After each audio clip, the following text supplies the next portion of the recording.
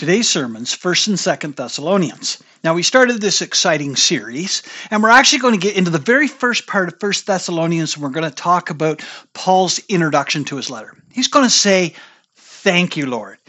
I think we should take more time out of our busy schedule to say thanks to the Lord Jesus Christ. I think it's so easy to get caught up in the hustle and the bustle and to spend so much time doing so many different things that we sometimes forget about the Lord. And I know I struggle myself to do that, just to stop and say, "Thank you, Lord. Thank you for the blessings. Thank you for everything." So you know what? If you haven't done that in a while, just pause the tape and just go out and say, "Thank you, Lord Jesus, for everything that you've done for me." My name's Reverend Derek Gilder. I'm a pastor at McKees Mills Baptist Church, and I want to say, thank you, Lord Jesus, for absolutely everything. You know what the truth is that we have so many blessings in our lives. We should be filled with gratitude. The truth is, it's quite easy for us to say, "Thank you, Lord Jesus Christ, for my good health." Who doesn't want to have good health? And when you have it, that's a blessing for sure. And when you got food on your table, it's really nice to stop and say, "Thank you, Lord Jesus, that I do have food," because there's a lot of people, too many people in this world that don't have food at all. And here I have all this food in abundance. Thank you, Lord Jesus Christ, that I have a beautiful, wonderful family that loves me. Thank you, Lord Jesus, for that.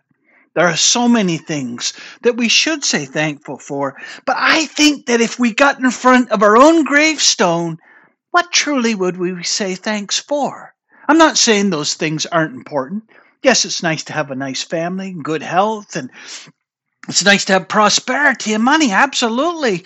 But what are the things that we should truly be thankful for? If we're going to be standing by our gravesite, what perspective should we ultimately have?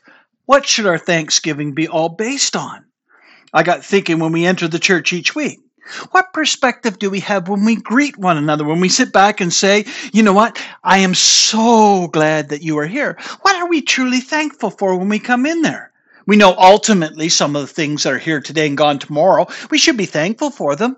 But isn't there more? Isn't there something else that we should be thankful for? And I think we should look through God's eyes at our lives and say, "Lord, what should I be thankful for? Eternal life. What should I be thankful for, Lord? I am a redeemed masterpiece of your grace. What should I be thankful for? I've been forgiven." These are wonderful and beautiful things that last forever. Jesus Christ ultimately tells us that we're supposed to keep our eyes fixed upon him. We're supposed to greet each another as brothers and sisters in Christ, build each other up in the faith. We're supposed to let our church family shine for love for God and love for one another. These are the core and the foundations of the things that we should be focusing on. And the question, though, becomes, do you love God? Do you love the people that you meet? Do you love all individuals? Do you walk in the footsteps of the Lord Jesus Christ? Paul's sitting, he's writing to this church, Thessalonica. Now, he wasn't there very long. He was only there for approximately 3 weeks. He preached 3 times in the synagogue, and he preached a little bit in the marketplace, but beyond that, he had to leave because, of course, a mob formed and they wanted to get rid of him. And here Paul is writing to this church that is formed, and he really hasn't met them that long, and he's trying to tell them, "I thank God for all of you." And he wants to tell them why he thanks God for them. So that's the first thing I want to talk about. When we get before the Lord, I am so thankful for the work that all of the individuals inside the church do that is produced by faith. And that's the first thing Paul says. You are doing fantastic, marvelous, and wonderful things in the name of the Lord Jesus Christ. And I am thankful that you are doing those things. I got thinking it's normally customary in any letter at that particular time in the ancient Grecian times. When you write a letter, usually people would start off and they would say, "Well, I am really thankful for you, and I'm praying for your good health, and I'm praying that you got lots of money and you got lots of food." That's how most of the letters started out in ancient Greece. But I got thinking Paul goes completely opposite that. He says, "I'm not going to focus on your material things. What am I truly thankful for? I'm thankful that you love Jesus. I'm thankful that you're born again. I'm thankful you're in God's family." That's what Paul really wants to start off with. And it says ultimately in Scripture, Paul says this, as a nursing mother taking care of her own children, I'm writing you this story. Like a father with his children, I'm telling you that I love you dearly. Paul tells the church that he, Silvanus, and Timothy have been praying without ceasing for the church. In other words, they're concerned for them. They're sitting back saying, I want God to reign in your hearts and reign in the world. And I want you to express your love towards him for everybody. Well, Paul ultimately, when he says this, he's not saying that, you know what, I'm always praying for you. I often wonder about that verse when it says, Paul says, I pray without ceasing. Is he saying I'm praying absolutely all the time? The answer is no. But I like to think that he's saying ultimately that he prayed exactly like the way the Lord did. The Lord arose before dawn, it says in Scripture, and he went off to pray, Mark 1:35. And he prayed passionately for the people around him. Also, it says he would pray long into the night, the Lord Jesus Christ would.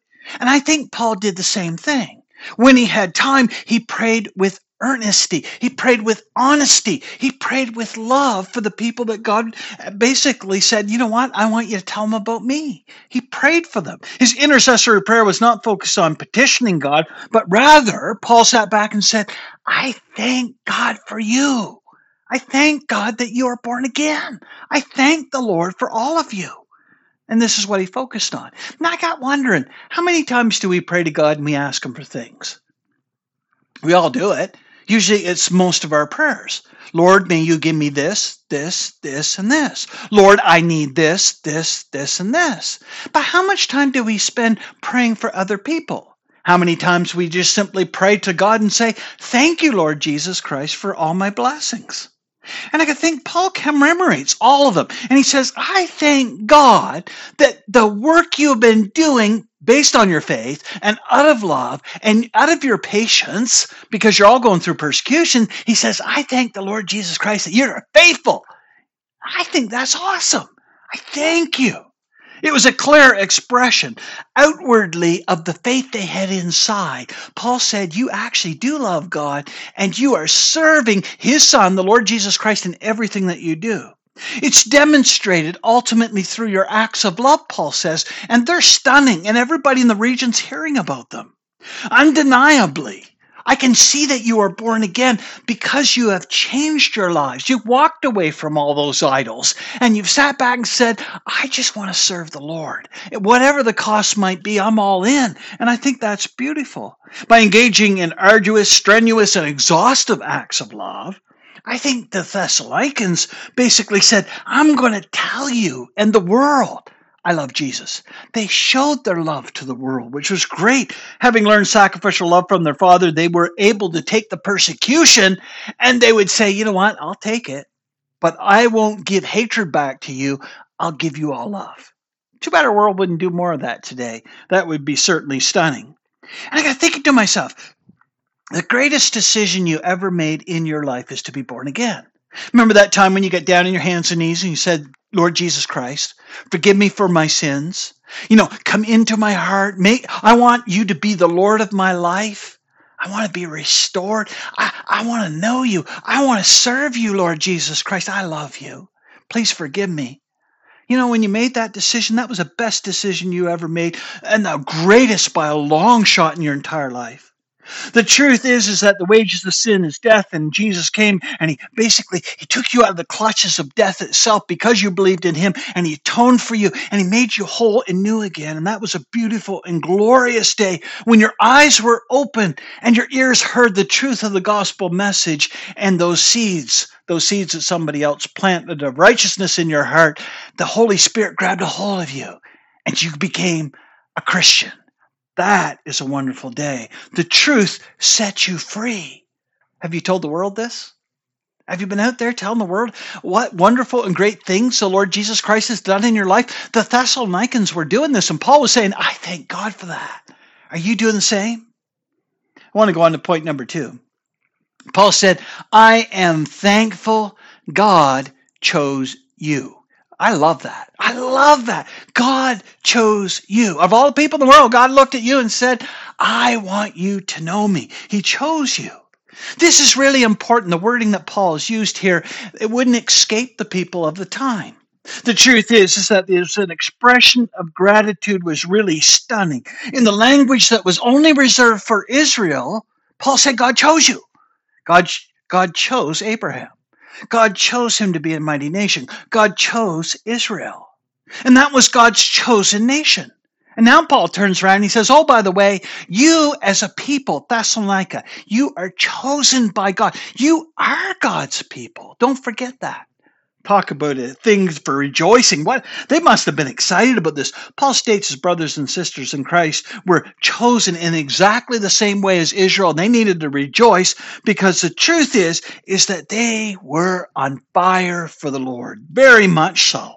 They were won over by the Lord Jesus Christ. They were convicted by the Holy Spirit of their sin, and they gave their heart to him wholeheartedly.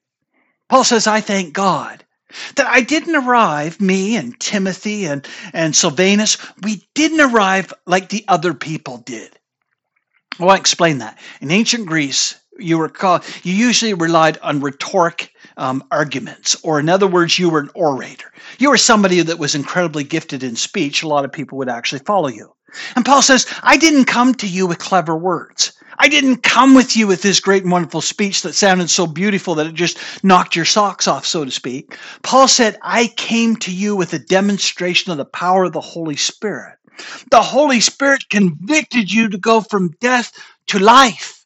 It wasn't relying on my hollow words. No, it was relying on my words that were enabled through the Holy Spirit to be the breath of life. He's saying to them, ultimately, the words sunk into your heart because they were not mine. They were God's words.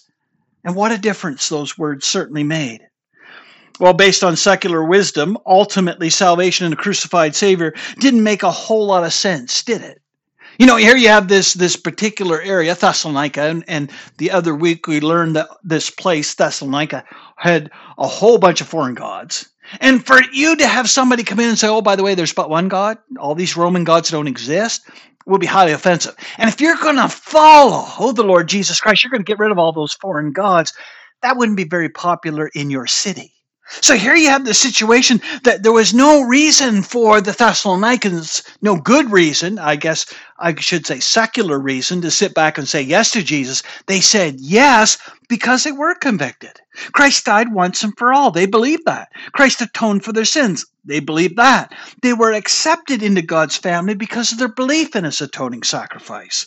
The profound conviction that they had changed and modified their lives in ways that the other people were absolutely stunned around them. They opted for only one God. Now, we learned the other week too as well. The people in this Roman area, they used to go out and have sex with multiple people. Even when they were married, they would go out and have sex with prostitutes and sex with same couples, and they were very open with their bodies. And these people of Thessalonica, they heard what Paul told them, and he said, abstain from all sex, except for in the marriage. Keep your marriage bed pure. And they said, yes, we'll do that. Can you imagine the sacrifice they had made? Because everybody in society look at them and say, you know what, you're not very good Roman citizens. You're supposed to be out having sex with everybody. Why aren't you? And they're saying, no, we believe in but one God, and we're going to keep our marriage beds pure. You can see how unpopular that would be. That's still unpopular today. Well, they may have witnessed numerous miracles that happened, and I think they probably did from Apostle Paul. It was the words of God.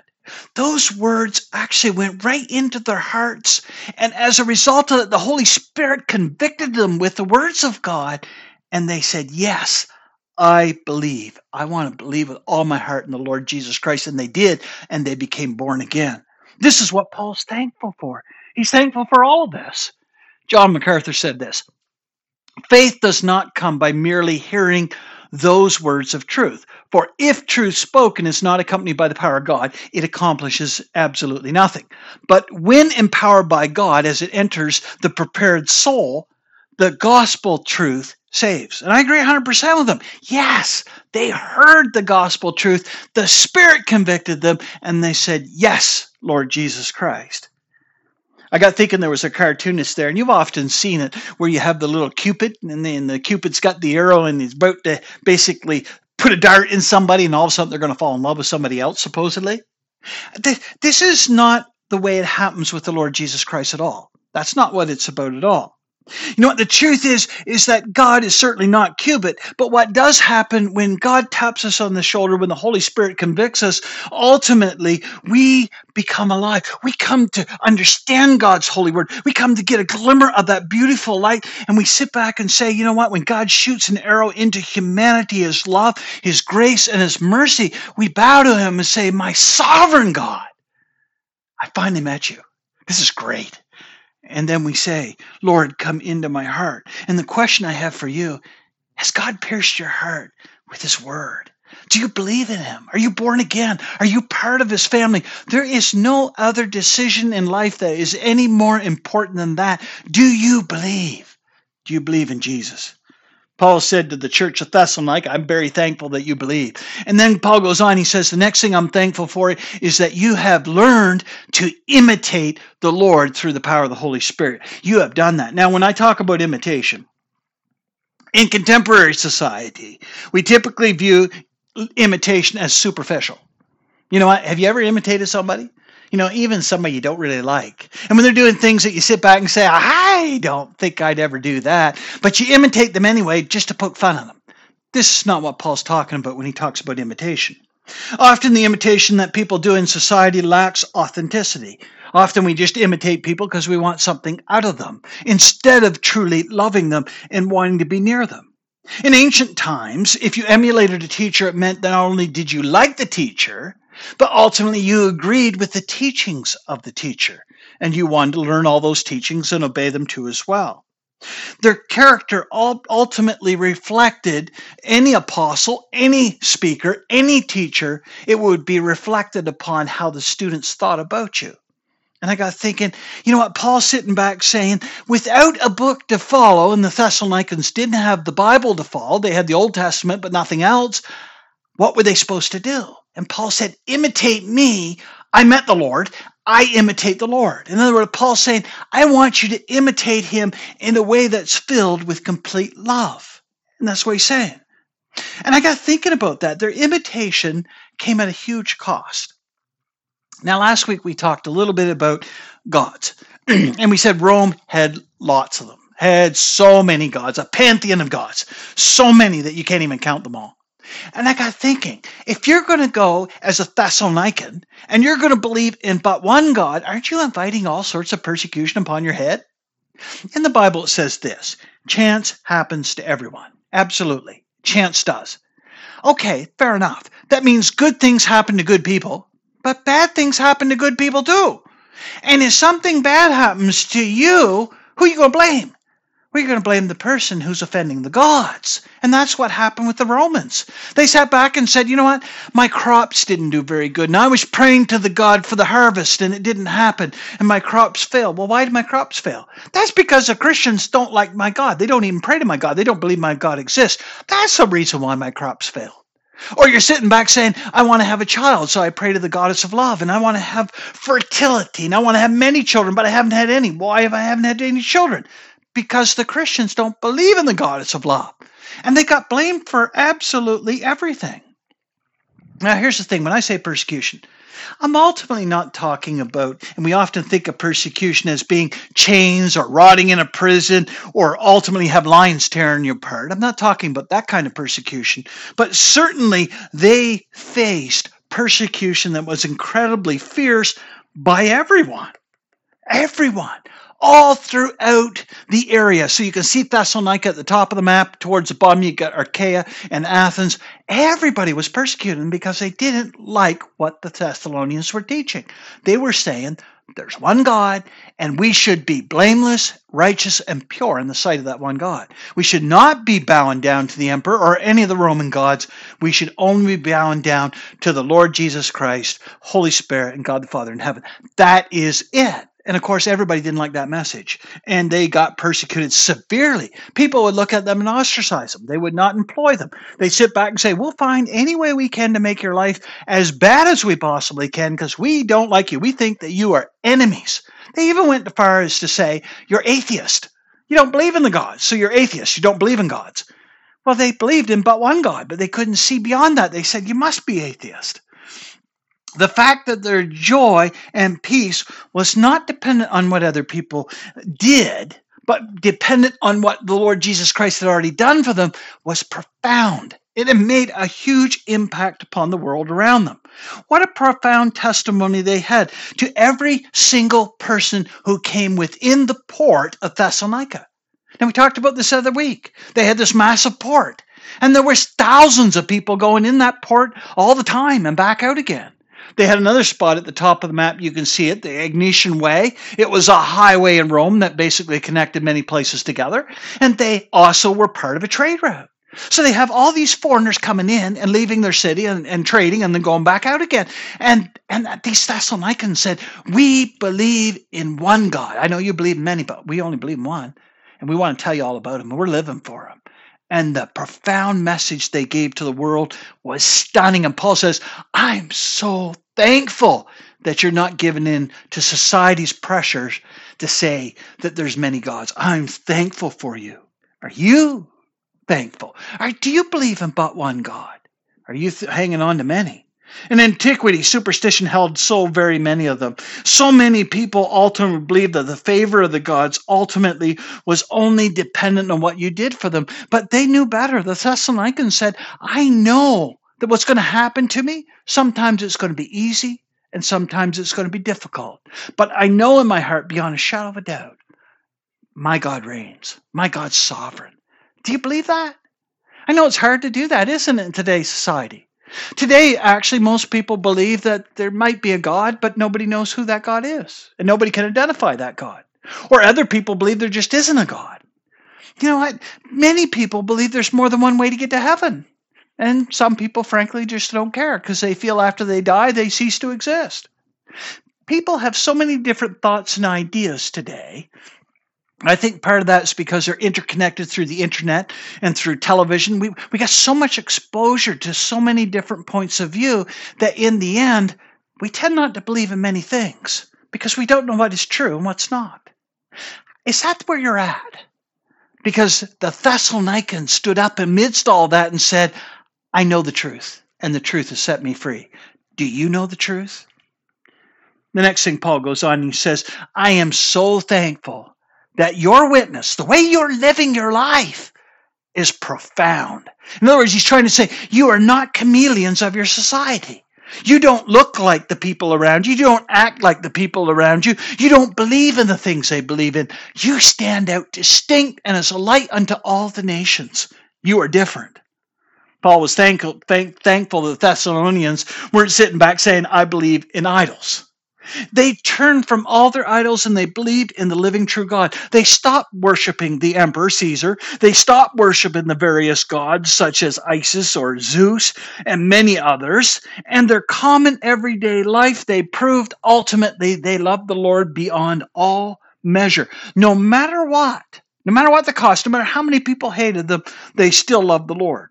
Well, idols provided the Thessalonians with a perceived sense of security and significance. The Thessalonians that believed in the Lord said, you know what? The truth is that your idols are nothing. They're made of stone, as you can see in the picture. They're made of wood. They're made of iron. They actually don't exist. They can't help you in any way, shape, or form. And Paul says, I thank the Lord Jesus Christ that you have faith, that the God that you cannot see is the only God that exists. I thank God for your faith. I thank God for you. I thank God, ultimately, Paul goes on and says that I thank him that you've learned to deny yourself, take up your cross and follow the Lord Jesus Christ. I thank God for all the wonderful things, all the things that you do in the name of the Lord Jesus Christ. I thank God that you become a model. The way you live your life for Jesus is a model to the people that are around you. And people are noticing, and they're looking right through you. They're not looking at you. They're looking at what they see in you. Jesus. They can see the light. They can see that you're born again. And I thank God that you're being a great witness, Macedonia, Achaia, and way beyond. Thank the Lord. Their profound transformation, had been so true and so genuine that the people couldn't stop but ask why. How? What's going on?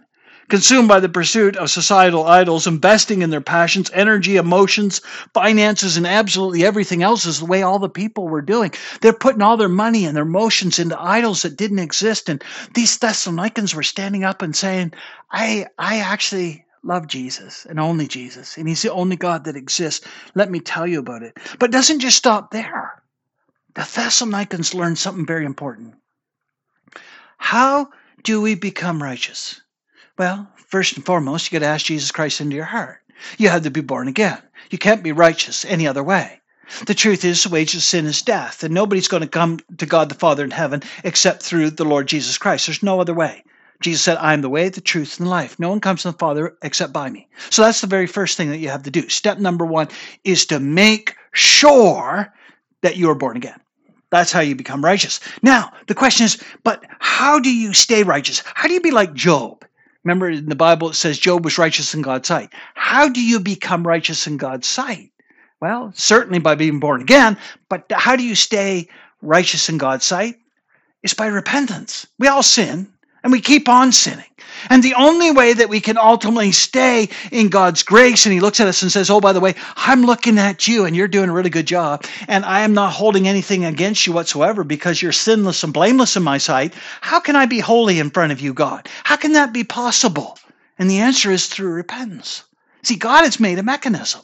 He said, if you ask to be forgiven, you will be. The Thessalonians, Paul's saying, I am so thankful that every day you're asking the Lord Jesus Christ to forgive you of your sins. You are being washed as white as snow. And as a result of that, your witness is absolutely stunning and profound. Thank you, Lord Jesus. Goes on and he says this. Paul says, it's not, even though it's not popular in his time, and it's certainly not popular in our time, Paul says, I thank God that you won't be judged. Now, I want to clarify that. All Christians will be judged, of course, for the things done in the body, whether good or bad. But I thank God that when the Lord Jesus Christ returns, you will be one of the sheep. You will not be sent to hell, but you'll be sent to heaven. I thank God for that. Do you thank God for that? Do you thank God that you have a home with him in heaven? Do you thank God that the judge of the living and the dead is going to come back and say, you know what? You're coming to me to be with heaven absolutely forever? Do you thank God that even if you die before the Lord returns, that you will come up from the grave and you will go up and you'll soar up into the heavens and you'll join with all other people, all other Christians, and Jesus will accept you as his own? Do you thank him for that? We should thank him every day for our salvation. We should thank him that we will not have to go through the wrath that the non-Christians will go through. You know what? The truth is that Paul here, he doesn't outline all the things about the end times. He just says, thank you, Lord Jesus Christ, that they're saved. And thank you, they won't face your wrath. Thank you, Lord Jesus. Thank you. Thank you that they've been sealed by the Holy Spirit. Christ, who ascended up into heaven, and God who exalted him to his right hand in the heavenly realms, has basically bought his children at the price of his own very life. He has sealed every born-again believer with the Holy Spirit. That means that when the Lord returns, the Holy Spirit is the seal saying that, yes, we are God's children. And that's awesome. We're guaranteed eternal life. We're guaranteed, even amidst tribulations and difficulties and pain and suffering, we are guaranteed he will never leave us nor forsake us. He will always hold on to us. He will give us the grace, mercy, and passion that we need in order to thrive, even in difficult times, even in the face of persecution. We can feel incredible, unspeakable, undeniable joy. God gives us all that and so much more. And Paul says, I thank God. What are you thankful for? I mean, think about it for a moment. It's easy to go one day to the next and not thank God for much of anything. The truth is, we like to be self-sufficient. The truth is that we really don't want to sit back and say, a sovereign God controls everything that happens around me. We really want to be in charge of things, but the truth is that we're not. And I'm so thankful that God, the truth is, has spent time with each and every one of us and loves us and cares for us. At the funerals, we often learn. Every funeral that we go to, from dust you are, dust you shall return. We soon realize that the one who created us sustains us. And when it comes our time, he'll take us home to be with him. We soon learn that it's not about accumulating things or stuff or money or fame or power. It's all about serving Jesus and living for him. We store our treasures in heaven by doing the things that he wants us to do. And when our good deeds point to God the Father in heaven, that's how we store treasures up in heaven in the first place. Those who ultimately sit back and say, I want to serve God, so I don't understand that. All they want is a whole bunch of homage, blind worship, and in the end, they're not even existent. The gods don't exist. Only God does. We are called to worship but one God who created the heavens and the earth, both things seen and unseen. God's in control of all those things. And though we do not deserve it, God loves us. He sent his son, the Lord Jesus Christ, to die on the cross for us. He loves us very dearly. And like the Thessalonians, our hearts can't beat just for riches. I am thankful the Lord has given me a home. I'm very thankful. I'm thankful the Lord has given me more food than I could ever eat. I am very thankful for that. I am thankful I live in North America where basically we're free and we don't have to worry about wars. Not for now anyway. I'm thankful for that. But more importantly, I'm thankful that Jesus loves me, cares for me, died for me, rose again for me. And because of my faith in him, in his atoning sacrifice, I'm especially thankful I get to go home and be with him. I hope you feel the same way. I'm thankful when the judge of the living and the dead arrives that I won't be judged that way. He won't look at me and say, oh, I got to flip a coin and decide whether you go to heaven or hell. He's going to say, because I see the seal of the Holy Spirit in your heart, you're going to heaven. Praise the Lord for that. I'm thankful for that. Are you? Let us stand firm in our faith then.